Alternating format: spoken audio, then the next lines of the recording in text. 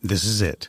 The putt to win the tournament. If you sink it, the championship is yours. But on your backswing, your hat falls over your eyes. Is this how you're running your business? Poor visibility because you're still relying on spreadsheets and outdated finance software? To see the full picture, you need to upgrade to NetSuite by Oracle. NetSuite is the #1 cloud financial system to power your growth. With visibility and control of your financials, inventory, HR, planning, budget, and more, NetSuite is everything you need to grow, all in one place. With NetSuite, you can automate your processes and close your books in no time while staying well ahead of your competition. 93% of surveyed businesses increased their visibility and control after upgrading to NetSuite. Over 27,000 businesses already use NetSuite. And right now, through the end of the year, NetSuite is offering a one-of-a-kind financing program to those ready to upgrade at netsuite.com/C-Suite. Head to netsuite.com/C-Suite for special end-of-year financing on the #1 financial system for growing businesses. netsuite.com/C-Suite.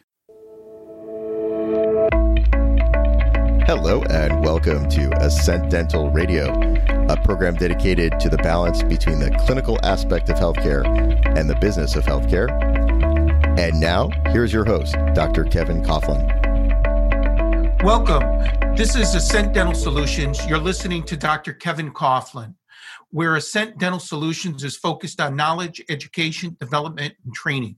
I want to give special thanks to Mr. David Wolf. Without his expertise, these podcasts would not be possible. And I also like to give sponsors some credit for Henry Schein and Patterson Dental and Vocal Dental Supplies for providing the expertise that helps our practice grow day in and day out. Today, we have a special guest. We're dealing with practice sales consultants at Practice Exchange. They're a company that's well known nationally and internationally. And my guest today is Ryan Kelly. And basically, practice sales consultants are helping dentists, which is my area of expertise, buy and sell practices throughout the United States. Without any further ado, I'd like to introduce Mr. Kelly. Ryan, thanks so much for taking time today to be on today's podcast. Give us a little background about your company for some of the listeners who may not be familiar with your services and your company. Hi, Kevin. Well, first off, thank you for having me. I'm excited to get into all this, kind of talk about the industry. But quickly about our company, Practice Exchange. We've helped over 3,000 dentists and optometrists sell their practices. We do this on both the dental and optometry world. We have over 30 years of experience doing it. And as you said, we do it on a national scale. So anybody looking to buy or sell a dental practice, we'd be happy to speak with you anytime. We think we can help you, and we think we're pretty good at what we do. Well, I happen to know your company personally, and normally I do not have anybody on my podcast that I don't, what I call BLT, believe, like, and trust.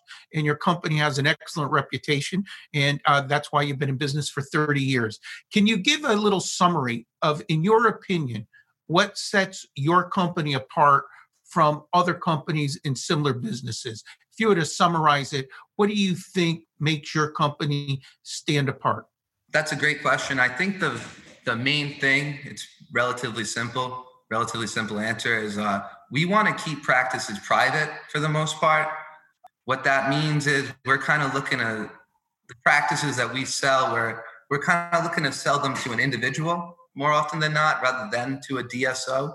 Oftentimes the brokers, which is where we operate and we're the broker in this situation, they get circumvented by the DSOs for all like the practices that are, doing over $1 million in gross, that are that ideal practice for a DSO. So what sets us apart is, we like to work with the doctors who really care about the patient care and care about their legacy.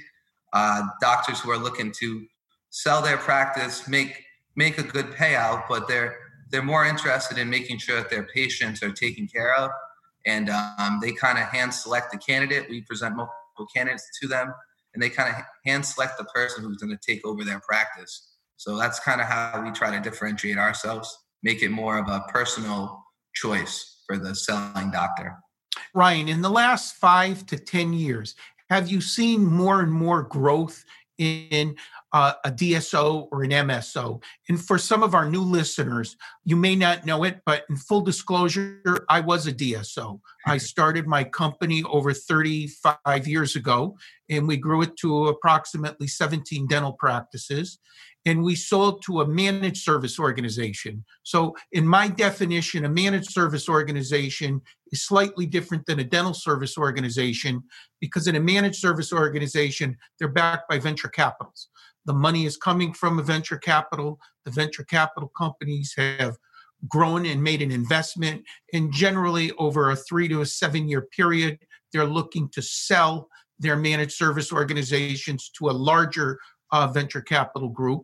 And a DSO is basically a group of dentists that practice, they own their practice, and they're trying to grow. But to get to the real question, do you see these MSOs and DSOs growing at exponential rate? Do you see them suffering? Do you see them stagnant? What's your spin on this situation? Oh, absolutely. The answer would be absolutely. I see them growing, and they're growing fast. My take on it is the reason why it's happening is there's so much money being poured in to the industry. You know, I'm happy that you pointed out the venture capitalists. You know, once they realize the return on investment that some of these dental practices were yielding, the money kind of started pouring in. And the way that they acquire each other is what I find very interesting. So a doctor could sell their practice to a DSO in, let's say, 2010, and then in 2015, now they have a new boss. And, you know, they sold it at 55, now they're 60, and now they have to have, first, as if it wasn't hard enough to start having a boss at 55, now they have a boss at 60, a new boss at 60. So I think that's really interesting. But to answer your question, absolutely, they're growing. You see them popping up all over the place. And I mean, it's a practical option for a dentist selling their practice. I won't argue that. Makes sense that it's that they're growing at the rate they are. I just think that the patient care at these establishments, for the most part, I'm generalizing here. It does diminish at a little bit when you start talking about the DSOs. What's your take on that? Would you agree with that? Well, I hate the bastards, okay? But to be perfectly honest with you, I'm a hypocrite, because when I reached a certain size, it became clear that the most logical exit strategy for me was an MSO. Mm-hmm. They reached out. They're excellent at sales and communication. And in my personal opinion, I actually thought the first MSO that I dealt with, whatever they said, they delivered. When they promised something, they came through. And to say anything less with my own personal experience would be a mistake. But the strategy is generally, once they reach a certain EBITDA, once they reach a certain earnings before taxes, depreciation, and amortization, they're now out of that business, and they're selling and taking the money off the table. And I wasn't smart enough, or I didn't fully understand it, or perhaps I was just jaded by the big return of anywhere from 3 to 10 times an EBITDA. So if your company's got $100 EBITDA and somebody offers you $1,200, it's hard to say no. But the bottom line is, from a strategic standpoint, within 18 months, that managed service organization was out of the game and sold to a bigger managed service organization, which meant, just as you alluded to, new potential bosses, new owners, new strategies, new direction, new ideas. But the bottom line is, once the larger MSO reaches a certain EBITDA, they're going to sell to a even larger MSO. So I think for our listeners who are considering selling their practice and maybe aren't as concerned with the legacy, or they're not concerned as much as how their patients are going to be treated, I think they should understand that in most cases, these managed service organizations have a time frame of about 3 to 7 years.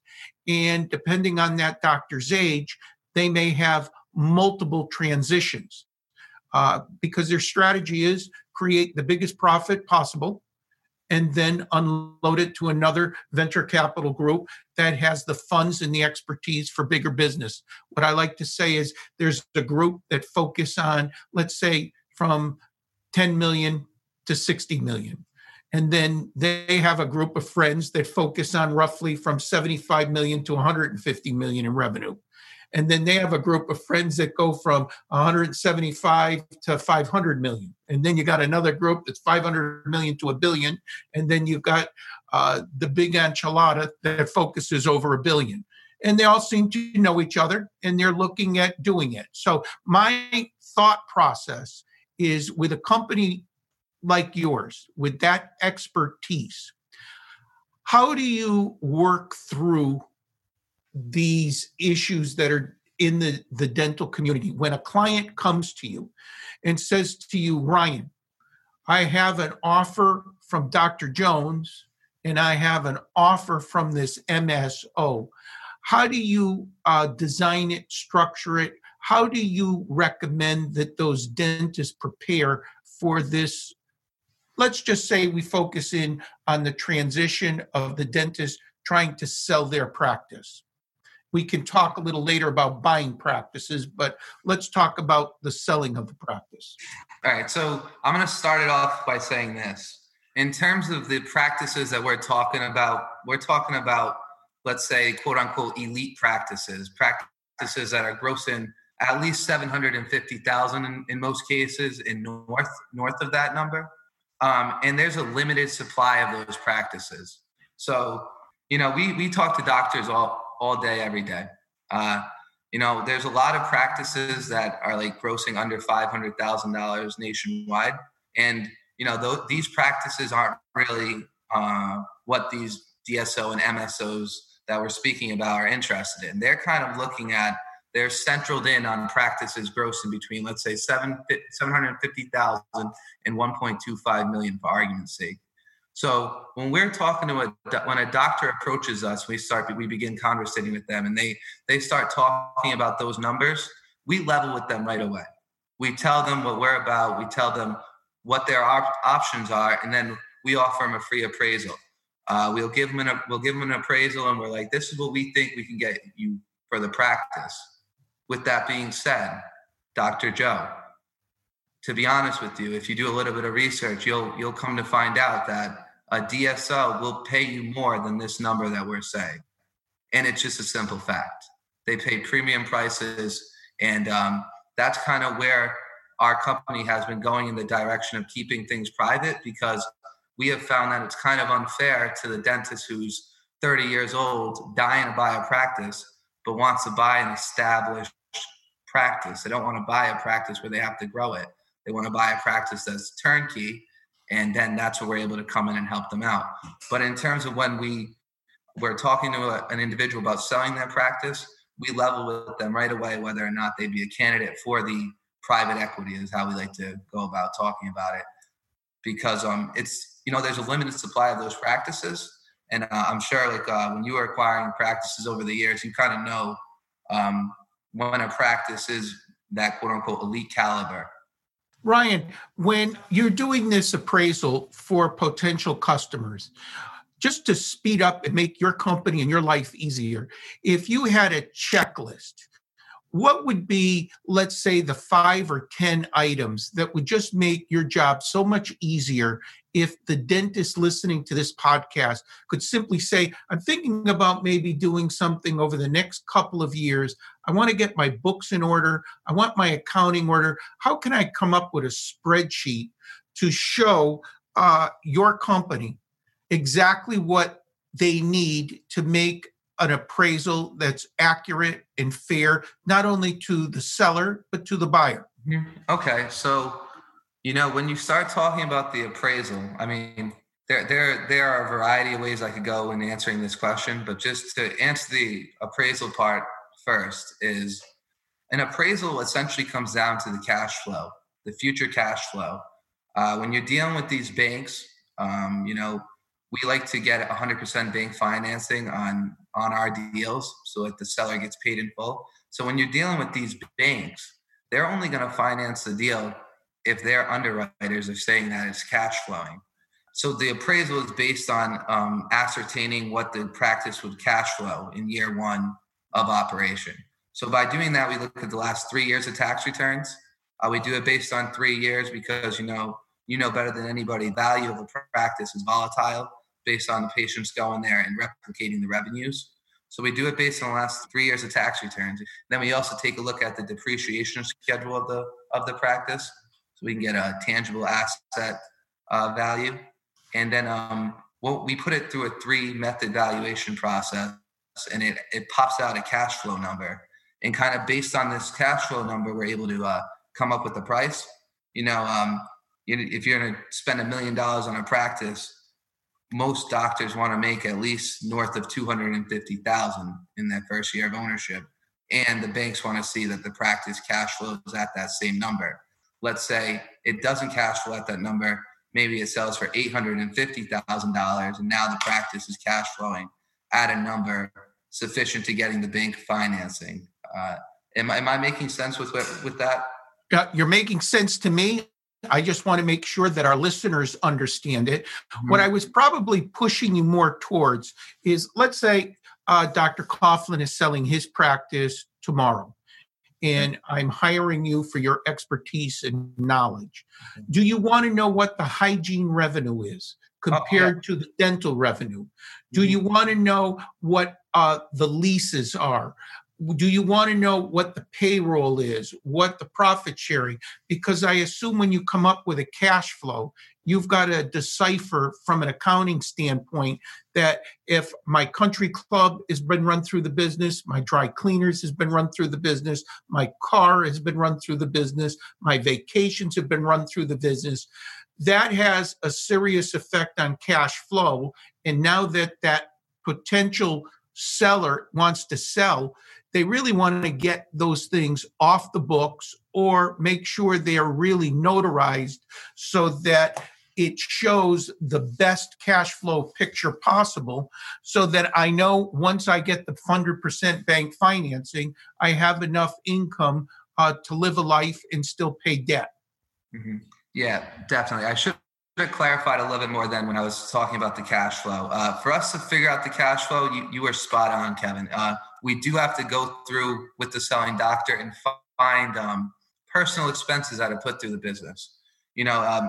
Most business owners do that type of thing. They put their car through the business. A variety of different personal expenses can go through the business.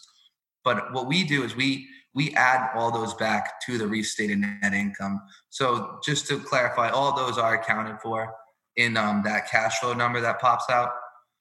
To go on to what you were speaking about, percent of hygiene versus percent of what the doctor is producing, it can be very telling about a practice. Let's say a practice is doing 40% hygiene, 60% doctor work. A young buyer might be like, oh, there's a lot of dentistry to be done here. If a practice is doing, let's say, 25% hygiene, 75% production is coming from the dentist, a young buyer might be like, oh, this practice is kind of peaking. It's pretty much at its peak. Those are kind of measuring parameters that we like to look for. We obviously will ask, total number of active patients. That's important. But I wouldn't feel comfortable giving you a number on what we look for there, just because every demographic presents a different situation for that. Ryan, by definition in your company, Practice Exchange, what's your definition of an active patient? They've been in 6 months, 12 months, 18 months, or 24 months. What's your particular definition that you use? We do 24 months, and that's coming from the banks that we work with. That's what they ask us for. So that's why we use 24 months. So for the listeners out here who may be a little more naive than myself and Ryan, that patient list is important because that prospective buyer wants to know, has the patient been in, and how come they haven't been in 2 years? Do you have a weak recall, a weak marketing system? Are people falling through the cracks? And basically, it can be a good predictor of potential hygiene revenue. Any other things that you would like to add, Ryan? Because I want to say that, one, I know of your company personally and your reputation. I personally have not heard anyone that's dealt with your company that's been dissatisfied. And after 30 years in business and over 3,000 dental and optometry practices sold, you obviously know what you're doing. I want to thank you so much. But before we end this, can you tell people the best way to reach you? A phone number, a website, or your personal cell number so that they can come out and talk to you directly for answers and potentially a free appraisal of their practice? Yeah, so first and foremost, the easiest way is just to Google Practice Exchange. We'll pop up right in the top, and then you can request a free appraisal through there. Our 800 number is 800-786-1389. My personal cell is 401-378-1036. I would appreciate any prank calls be held off on the weekends. And then besides that, I mean, you can kind of reach out to us anytime. We'd be happy to speak with you. And I really do appreciate the way that you speak about our company, Kevin. Those are some very kind words. And we do appreciate that. And we pride ourselves on our reputation. So thank you for that. Well, thank you. I know how busy you are. And this is a very turbulent time for the dental profession. But I can't thank you enough for your expertise. For our listeners, you've been listening to Dr. Kevin Coughlin. This is Ascent Dental Solution with a focus on knowledge, education, training, and development. I want to again thank Mr. David Wolf. Without his expertise, these podcasts wouldn't be available. And I also want to thank our sponsors, Patterson Dental, Henry Schein, and Vocal. Day in and day out, they make my dental practice, and I'm sure your dental practices, the best they can be. Without their expertise and training, we'd all be behind a rock and a hard place. Thanks again for listening, and this has been Dr. Kevin Coughlin.